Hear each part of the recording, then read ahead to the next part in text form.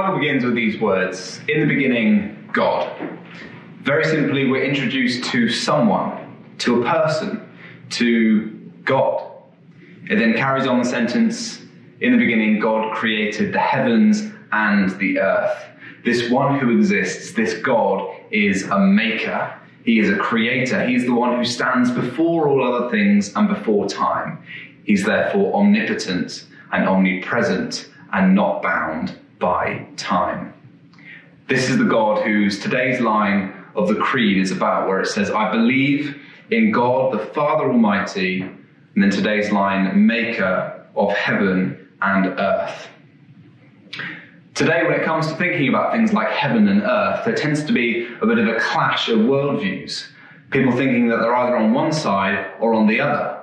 How do we relate to heavens and earth as Christians or as scientists? Is there a gap or an argument between science and faith, perhaps?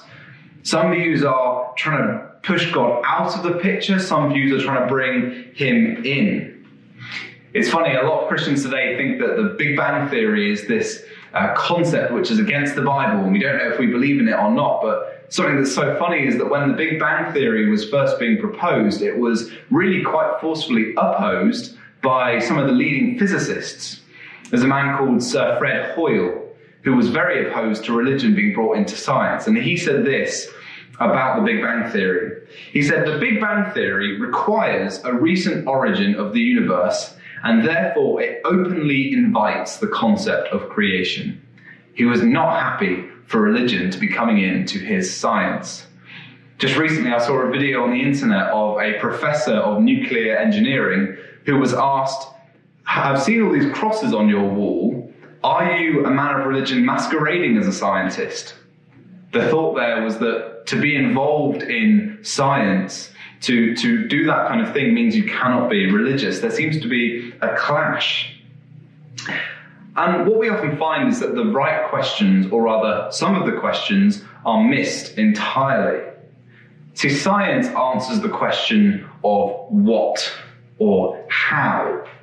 I remember my biology teacher when I was in secondary school explaining a normal cycle, process that happens in the world, and then saying quite enthusiastically, so it's not that God does it, this is how it happens. She was answering the question of what and how. This is what happens, and this is how it happens. But there's some crucial questions missing there. The questions which are missing are who and why. To put it like this, if you think about a kettle being boiled, someone says, why is the kettle boiling? And you could say, well, it's boiling because heat energy is being applied to it, and that's causing the molecules of water to reacting in a certain way, and blah, blah, blah. I'm not going to pretend I know physics. There's an exothermic reaction, and you end up with hot water. But someone else may say, no, it's boiling because I wanted a cup of tea. So the first answer is how. How is it boiling? But only the person who has begun that process can tell you the why. Only they know the purpose for which that process is happening. Now, unfortunately, what's very common today is a view called nihilism, this view that all that exists is matter, what we can touch and feel, and therefore there is no purpose to anything.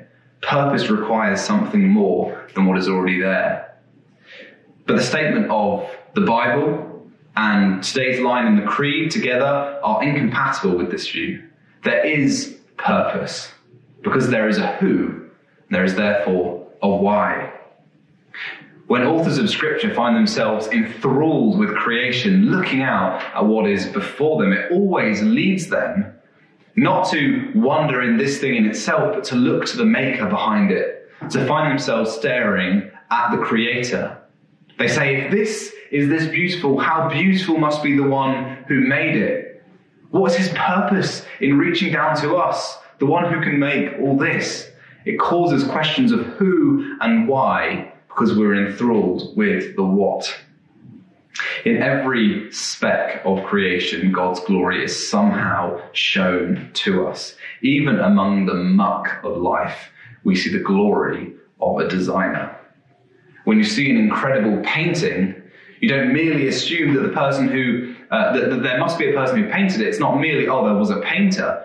You also acknowledge how skilled they must be. You praise them for their skill with a brush. You praise them for their ability to bring to life such beauty. When someone does an intricate mechanical design, it's not as simple as, well, thanks very much, that's useful. We say, I could never have thought of that. How clever you must be to deal with all these kind of things. When we see creation, it's not good enough to simply say there must be a creator. It draws us to him to see his glory. John Calvin said this phrase, there is not one blade of grass, not one colour in this world that is not intended to make us rejoice. The beauty that we see in the world is intended to take us back to its creator. And this purpose, this why, even includes you and I. We're not cosmic accidents with no purpose. So many children are unfortunately taught today that they come from nowhere, they are going nowhere, and that intrinsically they mean nothing. But somehow you're also very special and need to be cared for. It's no wonder that so many of them are confused as to their worth. But we know that God has created us as part of his glorious creation. The Bible calls us vice-regents, kings and queens over his creation. We have a job to have dominion over it, to care for it, to rule it, to do everything we do in it for the glory of the one who made it. And so those questions, what, who, and why, are really quite simple. Who? God. What? The heavens and the earth. Why? So his glory might be displayed.